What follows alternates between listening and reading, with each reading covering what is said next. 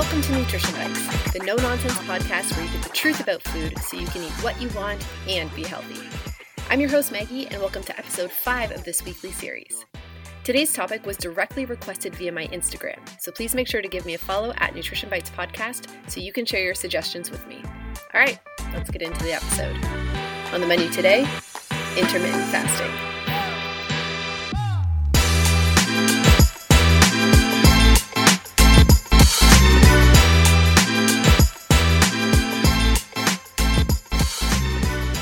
Before I dive into this topic, I do want to warn listeners that I'll be talking a lot about calories and weight loss.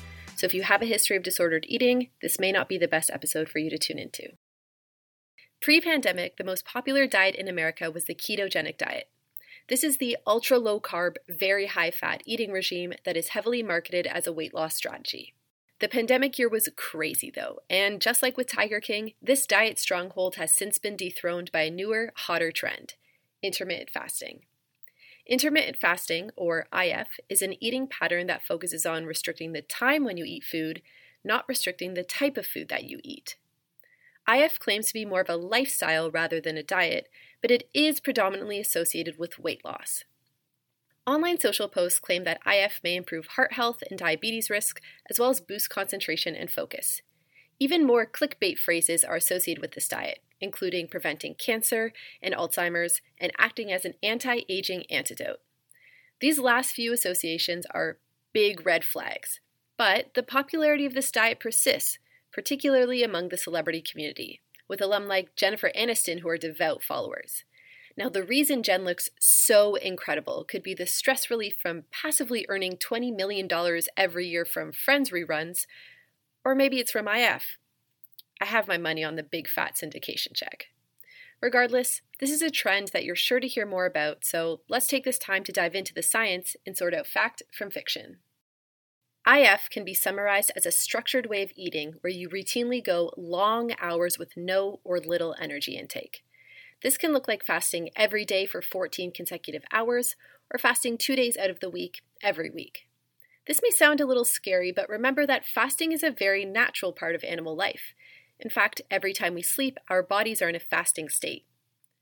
Fasting also plays a role in many cultures and religions, so while the act is not new, the IF diet is a new application of this technique. Eating food and consuming calories has two main purposes: provide enough energy to sustain our body in its current state, and make sure we have excess energy for a rainy day. That excess energy is either stored as glycogen in the liver or as fat in our adipose tissue. Glycogen is the stored form of glucose, and it's the energy reserve of choice for our body. If our blood sugar is low, the liver starts breaking down glycogen and releasing glucose into the blood to ensure we have a steady supply of energy to feed all of our cells. Fat is broken down for energy only after glycogen has been depleted. That's because it takes longer for fat to be converted into an energetic molecule, and the body is all about efficiency. This energy preference of glycogen over fat is where the method behind intermittent fasting comes into play. All of the supposed health benefits from an IF diet are associated with using body fat as your primary energy source. Glycogen is able to sustain energy needs for 12 hours after your last meal. Any extended fast after that, and your body will switch to using fat as fuel. This so-called metabolic shift of using fat as energy is directly correlated with the loss of fat tissue. However, its effects on other aspects of your health are not well known. The number one thing complicating better understanding these effects is the fact that there is no one definition of an IF diet. There are many subtypes or varieties of IF, and they can be categorized as either time-restricted eating or whole-day fasting.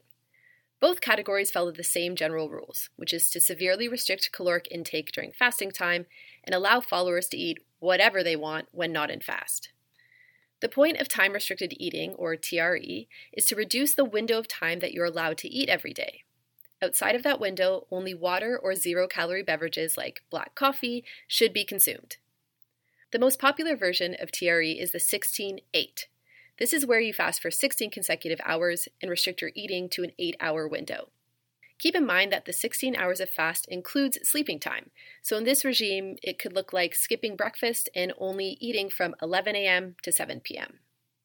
The 14-10, which is 14 hours of fasting and a 10-hour window of eating, is another popular and slightly easier version. The 20-4 subtype is the most extreme version, leaving you only a 4-hour window to eat. This is what the CEO of Twitter, Jack Dorsey, follows, proclaiming his only meal every day is dinner. Maybe this works for a multi-billion-dollar tech executive, but I personally don't have enough power, clout, or money to be hangry for the majority of my workday.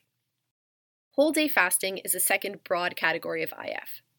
Under this regime, participants go for an entire day with limited or no food intake.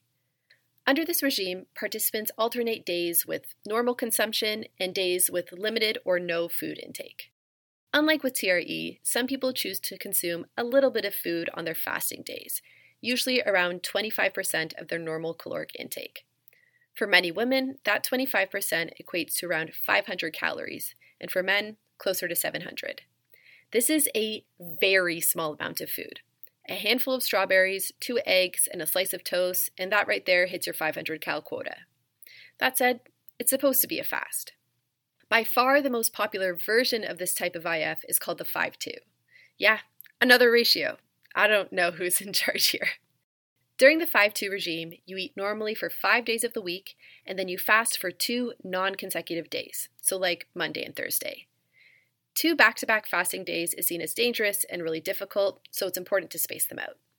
Having so many variations of IF is helpful for people curious with this eating style, and its customizability is one reason why some people see this as more of a lifestyle than a restrictive diet. But it's this same variety that makes assessing the general health outcomes of an IF diet very difficult. Although not marketed as a diet in the true sense of the word, IF is often promoted as a way to lose weight or maintain weight loss. Studies on overweight and obese people have shown that those who commit to an IF diet do in fact lose weight. However, it's no more effective at weight loss than a traditional low-calorie daily diet. This makes sense because the reason behind any weight loss seen in IF is simple. It's restricting total calorie intake over time. However, some researchers think if the fasting period in the IF subtype is long enough, it may end up being a better weight loss technique than a traditional low-calorie diet. This is because the longer a fast is extended beyond that 12-hour mark where glycogen is used as the main fuel source, the more time the body is forced to use fat as fuel. So those on a 20-4 fast may experience more weight loss than someone on a 16-8.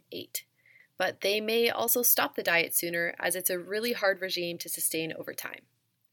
Speaking of sustainability, very little is known about the long-term maintenance of weight lost on IF, or what happens when you stop the diet altogether, or how long people even maintain this diet, especially if their primary goal is only to lose weight.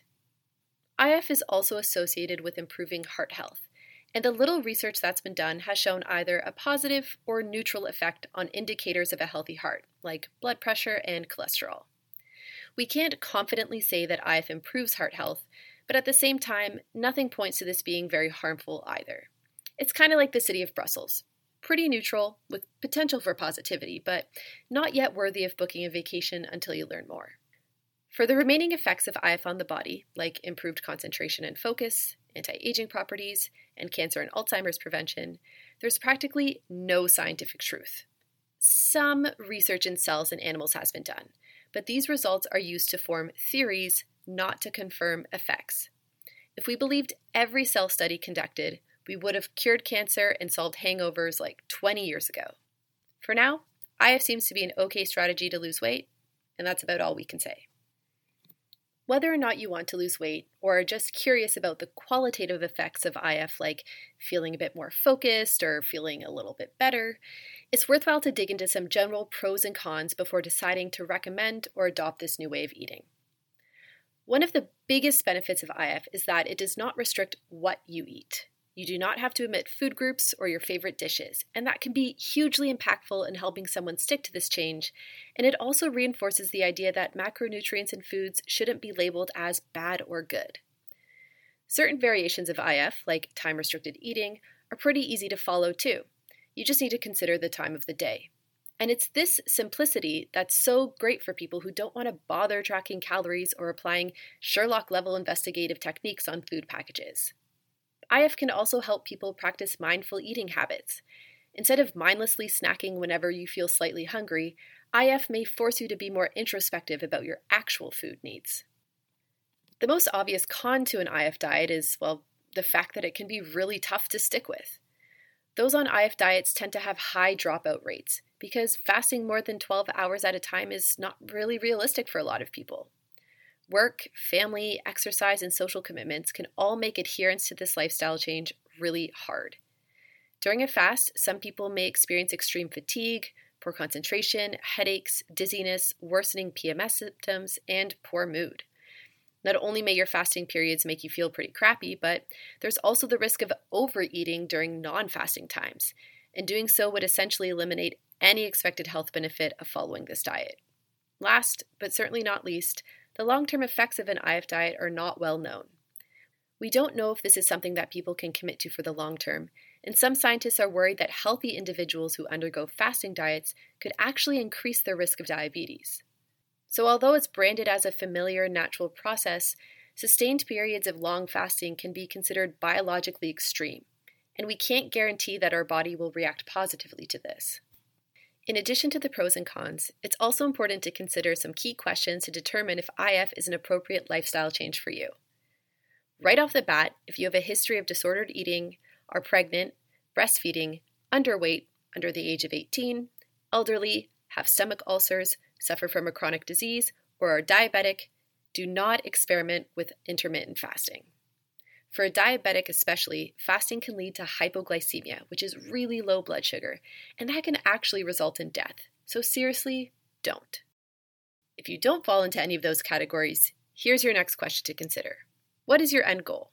Why do you even want to do this? If your answer is vanity-driven, I really caution against this or any diet.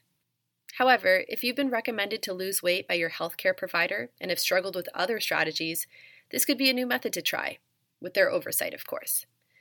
If you don't want to lose weight but are curious about the supposed qualitative effects, then your body, your choice. Just remember to stay incredibly hydrated and ensure that your eating time is filled with nutritionally dense foods like fruits, vegetables, lean protein, whole grains, nuts, and seeds. If you treat your eating time like a free-for-all, you're not going to feel any better. IF also has a huge impact on lifestyle. Eating, after all, is a regular social activity. So you have to really think, can I fit this into my day-to-day life? If you live in a household where family meals and shared snacks are common, this could be a really difficult transition. And if you are intent on hitting up every COVID-safe patio with your friends this summer like I am, you could also run into social pressure and temptation to break a fast. Also keep in mind your physical activity commitments, as periods of fast will negatively impact your ability to exercise. If playing soccer, or football for my Euro friends, is your pride and joy, you'll need to consider if an IF diet will allow you to keep on playing. And the most important question of all, how long are you willing to do this for? If you don't see this as a long-term investment, it's not worth the hassle and potential bodily harm. I know that may have seemed like a therapeutic interrogation, but asking yourself those key questions, is this healthy for me to do? What is my objective? Does this fit into my lifestyle? Can I commit to this? Are all incredibly important anytime you want to make a major lifestyle change. If IF is a new eating pattern you want to try, then all the power to you. Just be thoughtful and safe in your approach. You get one body, so make sure you treat it right. That's been The Bite for today. Stay hungry.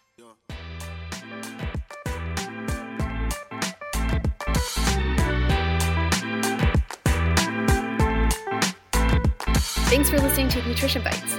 If you haven't already, please make sure to subscribe and rate this podcast and share with a friend. If you want to get in touch with me, please follow me on Instagram @Nutrition Bites Podcast. Have a great week.